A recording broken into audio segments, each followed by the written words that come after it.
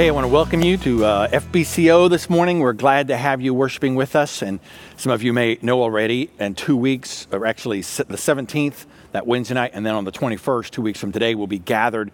We'll have worship in person as well as online. We'll keep doing worship online, of course. And some of you, that'll be a good option for you if you're in a vulnerable category, of course, or if you're sick, of course, or you're just not ready. We understand. You can watch online. We'd love for that to happen. And some of you will be able to gather with us, and I'll look forward to that because I can barely see you in that little screen right now. I love the idea of preaching, kind of to some people in person as well, beginning soon. And if you'd like to contact us, you want to find out more about our church, you want to talk to someone more about trusting Christ as Savior, or you have prayer requests, or you'd like to participate in our small group life groups, small group Bible studies, we'd love to help in all those ways. Just contact us, and you see the information on the bottom of the screen, and we'll be happy to help in every way that we can. And let's open our Bibles now. And if you'll get your Bible, open it, take some notes, have something to write with and something to write on. I want you to note some things as we talk this morning about powerful words. And I want us to open our Bibles to James chapter 5, and we'll begin reading with verse 12. James, the book of James, chapter 5, verse 12. And we've been working our way through the entire book of James and come now to the last section. Would you follow along? It'll be on the screen, but if you have your Bibles there, you can follow that way as well. The Bible says, "Above all, my brothers and sisters, do not swear either by heaven or by earth or with any other oath, but let your yes mean yes and your no mean no, so that you won't fall under judgment. Is anyone among you suffering? He should pray. Is anyone cheerful? He should sing praises. Is anyone among you sick? He should call for the elders of the church, and they are to pray over him, anointing him with oil in the name of the Lord. The prayer of faith will save the sick person, and the Lord will raise him up. If he has committed sins, he will be forgiven. Therefore, confess your sins to one another and pray for one another so that you may be healed. The prayer of a righteous person is very powerful in its effect. Elijah was a human being as we are, and he prayed earnestly that it would not rain. And for 3 years and 6 months, it did not rain on the land. Then he prayed again, and the sky gave rain, and the land produced its fruit. My brothers and sisters, if any among you strays from the truth and someone turns him back, let that person know that whoever turns a sinner from the error of his way will save his soul from death and cover a multitude of sins." Well, I want you to note some principles with me as we talk about powerful words this morning. Some of you may remember there's a saying when I was a kid, I don't know how much it's used anymore. It was about sticks and stones. Do you remember this? It said, "Sticks and stones may break my bones, but words will never hurt me." And I came to realize that was a lie. That wasn't true. I mean, words don't hurt us in the physical sense, but they certainly can hurt deeply to our lives. And you know that from your own experience. You've probably used words in a way that has hurt others, and you've been hurt by the words of others. And I want to talk about the powerful words God talks to us about in His Word. He gives words to us so that we'll understand, and He talks to us about how we use our words. So let's note 4 principles, and then we'll have some steps to take.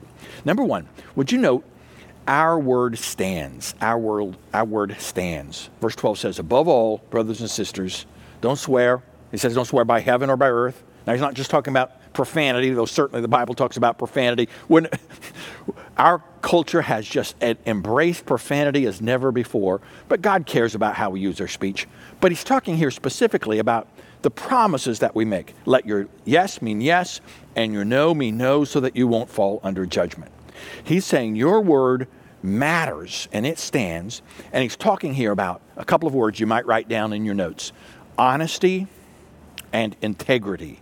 Honesty and integrity. And these words, of course, will always matter. Now, you business fellers know, if you're in the business world, you men and women who are in there, you know. In fact, it's not just the business world. You make contracts in the business world, but it's not just there. In almost any transaction we make in life, we have to have contracts. And we do that because we want someone to keep what they promise. And so that contract is a legally binding statement. Now, someone can say something and not mean it. And so we've realized that to make it legally binding, we have a contract. But there's a difference between a contract and your word. I mean, both are saying, this is what I'm going to do. But some people will give their word and not mean it, not keep it. And so we have, in our culture, we have to have contracts. And you ought to have contracts because People can use words to say what they don't mean and not mean what they say and not keep their word. And so we need that legally binding contract. But there is something about you, believer, that ought to be so that you can just give your word. Now, you're gonna do a contract, of course, but your word ought to be as binding on you as any contract is legally binding. And our word stands. And so the Bible says when you give your word, that means something. You stand on that. There's a power to that.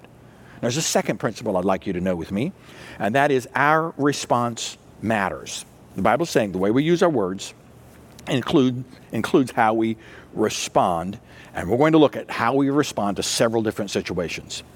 There is a war going on in my house, in my home. It's a war. It's not between me and Vicki. We're on the same side.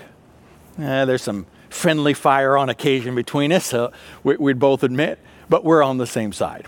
But the war that we have going on in our home is me versus carpenter bees.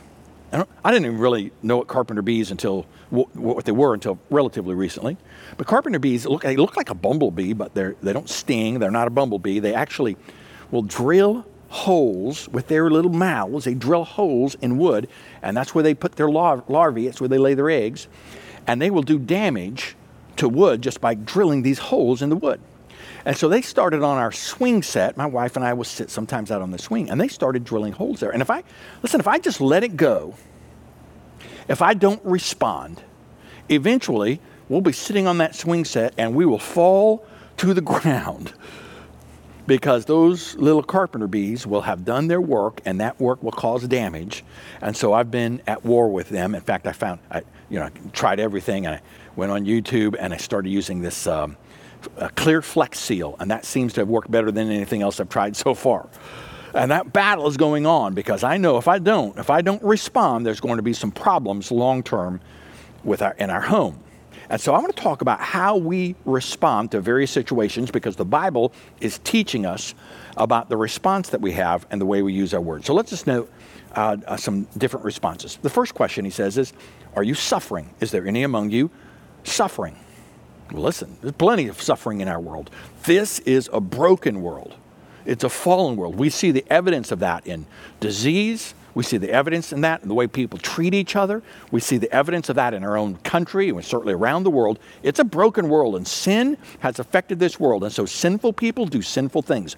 Broken people do broken things. This world is broken by sin, and we are sinners as well. And so we just keep adding to the brokenness of our world. So is there any suffering? Of course. We suffer because we are living in a broken world. We suffer because of our own choices sometimes, the own decisions. Sometimes we suffer because of the results of others. Sometimes through no fault of our own. In fact, if you follow the Lord, there'll be some suffering that could come just because you're doing the right thing and you're following the Lord. So suffering is a real part of our world. And the Bible says if you're suffering, here's how you respond. He should pray. That's how we respond. We go to God with our problems.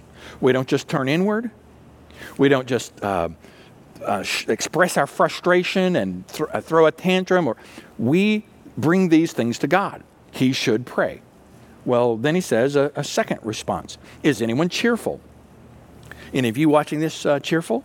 It's been kind of an odd time in our lives, in times of social isolation. Some of you will be listening to this later, but you'll remember back to this time of social isolation when we're kind of separated, and it's caused a lot of anxiety and even depression for many people. But maybe you've had some cheer.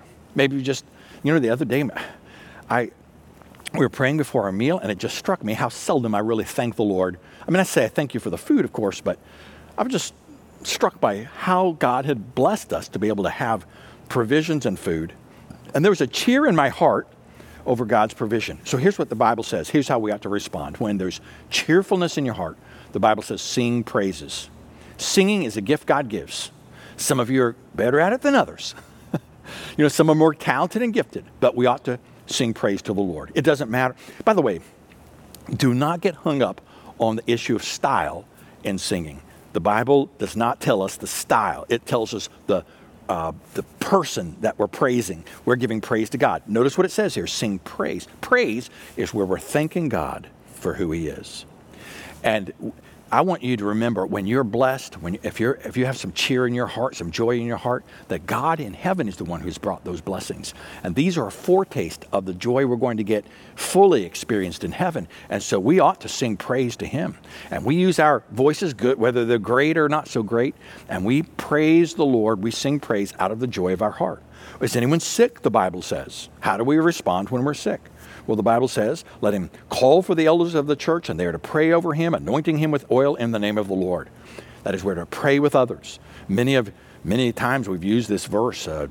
Elders of our church, our staff, or our deacons who have gone to people who requested us and prayed for them in particular, and God has used that in the lives of people on many occasions. We know that, listen, we can't heal anybody by our power. The Lord is mighty to heal. And so we bring these requests to the Lord. We pray, but we ask others to pray with us. When there's a need, we ask others to join us in prayer. It's not just our prayers, but there's a power to the prayer of others. And so we pray, and the Bible talks about calling for the elders and anointing with oil and praying for that person, and how God is able, the prayer of faith, the Bible says, will save the sick person. God is able to do that. And then the Bible talks about our response to the times when we have committed sin. The Bible says in verse 16, confess your sins to one another and pray for one another so that you may be healed. We confess when we've wronged others, and we pray, and we seek the Lord's forgiveness. The Lord is a forgiving God. And I am, of course, exceptionally thankful that the Lord forgives us. That's one of the reasons why we forgive others. But there's a blessing to confessing to others when we've wronged them, when we've harmed them or hurt them in some way. And there's a power to that, and God uses that. In fact, when we fail to do that, it stymies our prayer, stymies our relationship with God. Our response matters. Now, you may not realize this, but there's a battle going on in your home and in your life and in your spirit right now. There's a war. And it might not be just with carpenter bees, but it's a spiritual battle that's taking place. And the enemy is fighting against you. And how you respond to those kinds of attacks matters. Whether you're suffering or cheerful or sick or there's sin involved, whatever it might be, how we respond matters. Ultimately, we're to bring those things to God. Now, there's a third principle I want you to note with me, and that is our prayer impacts. Our prayer impacts. When I talk about powerful words, there's no more powerful words than the power of prayer. Notice what the Bible says here at the end of verse 16. The prayer of a righteous person, notice this, the prayer of a righteous person, the person who's right with God, the person who's seeking the Lord, the person who's obeying the Lord, the person who's following the Lord. This isn't just bail me out, God, but the prayer of a righteous person is very powerful in its effect. And when we seek God, we're following God, we're obeying God, our spirit is like the spirit of the Lord himself. When we're obeying what God wants us to do, following him, the righteous person, one who is saved, one who is growing, one who is following, one who is living out that faith, it's powerful in its effect. It makes a difference. God responds to our prayers. God responds to our prayers in a way that he doesn't when we don't. I can't fully understand why God uses prayer as he does, but I know God calls us to pray, and he responds to our prayer, and he invites us to seek his face in prayer. And there is it's powerful in its effect. It changes things. God changes things through prayer. It's one of the reasons why we've emphasized prayer so much this year. We're asking people to pray seriously for our church, and at least once this year to pray a full hour for your church, to pray earnestly before the Lord. And then the Bible uses this to give the example of Elijah. And I'm going to preach on Elijah, Lord willing, the next couple of Sundays. A couple of my favorite messages in the Bible, really meaningful. The high of Elijah, the low of Elijah, the most, kind of a great moment for the prophet and the real teaching moment for the prophet. And those two messages sort of go together. I hope you can join me for those next two Sunday morning sermons. I just think they're as important in my life. God's used them in my life as much as anything. And Elijah, the Bible says, was a human being. He wasn't God. He wasn't an angel. He was a human like we are. And he prayed earnestly. And God used Elijah to speak to the people, to speak to the nation, really to turn them back to God, even though the nation was going the wrong way quickly and rapidly. Their culture was declining in every way. And God used his prayer to bring a famine to the land, and then to bring a drought to the land, and then to bring rain and harvest to the land. God used the prayer of this righteous man. Listen, if you will be a righteous person, God will use your prayers to impact. God does things through prayer. Seek the Lord, and then seek his face, and then spend time talking to the Lord. And there is a power to prayer. There's a power to that. And I'm going to ask you to do that this week. I'll talk more about it in a moment. Number 4, would you write these words down as we talk about powerful words? Our love corrects. Our love corrects. Go to verse 19. My brothers and sisters, this is how this book of the Bible, this great book we've been looking at, is going to end. It's called us back to family relationship. My brothers and sisters, if any among you strays from the truth and someone turns him back, let that person know that whoever turns a sinner from the error of his way will save his soul from death and cover a multitude of sin. Now, it's talking about a couple of things here. Certainly, to some extent, it's talking about discipleship, or we might even call it apologetics, where we're calling people to follow the truth. We love the Bible. We teach the Bible. We emphasize the Bible. We preach the Bible. We sing about the Bible. We study the Bible in our life groups because we believe God's word is true, and that we need to know what God has to say, and not just what we feel, not just what we like, not just what the culture says. And we need apologetics. We need to call people to a right understanding of God's word, to seek the Lord. And there's certainly some to that. But the primary emphasis here is more than just discipleship, more than just calling back people to right theological paths, though that's important. But in this particular context, it's talking about evangelism. It's talking about turning a sinner from the error of his way so that his soul will be saved from death and a multitude of sins covered. We're calling people to trust Christ as Savior. We want them to grow in their faith and to follow the Lord, but we also want them to come to know Christ as Savior. And you know something? You need Christ as Savior. Jesus said, one time this guy named Nicodemus, a very religious guy, came to Jesus. And he asked Jesus questions. And Jesus said this to him. Jesus said, "You must be born again," he said to Nicodemus. Doesn't that sound odd to you? You must be born again. He didn't say you must be religious. Nicodemus was religious. He needed something more. He didn't just say try hard and do better, be a better person. Nicodemus, by the world's standards, was a pretty good person. He was moral and tried to do the right things, but there was something missing on the inside. There's something more that you need than just religion or to try to do better, be a better person. You need to be born again, Jesus said. You need to be saved. And so here's what the Bible says. We've all sinned, we're separated from God, and we need what Christ has done for us. He lived the life we couldn't live, the perfect life. And therefore, he could die the death we deserve on that cross. And he rose from the grave and conquered sin and death and hell. And if you will repent of your sins and place your faith in Jesus and his death and resurrection for you and ask him to save you, receive him as Savior, he will save you. I'm asking you to do that today. I'm asking you to give your life to Christ today and to be saved and to be born again, as Jesus said, and to follow Christ. And he will bless that and guide you in that, and he will help you to be the person that deep inside you could never be without him. And so we've been talking about powerful words. I want to make some application here with what I'm calling steps to take, and I've got 2 steps to take. Number 1, I want to ask you to guard your words with God's help. Guard your words with God's help. Words are powerful. Sticks and stones break our spirits, and they do damage to us. So I want to ask you to ask God, by the help of the Holy Spirit, I want to ask you to guard your hearts and guard your words and guard what you say. Beware of anger and gossip. Beware of stirring up strife. Isn't that the American way today? Just stir up strife. Beware of that. Thoughtlessness, just speaking without thinking. Guard your words. Would you ask God to help you to guard your words so that what you say carefully and wisely? The Bible, remember the Bible says we're to be slow to speak. We're quick to hear, but slow to speak and slow to anger. And then there's a second step I want to ask you to take.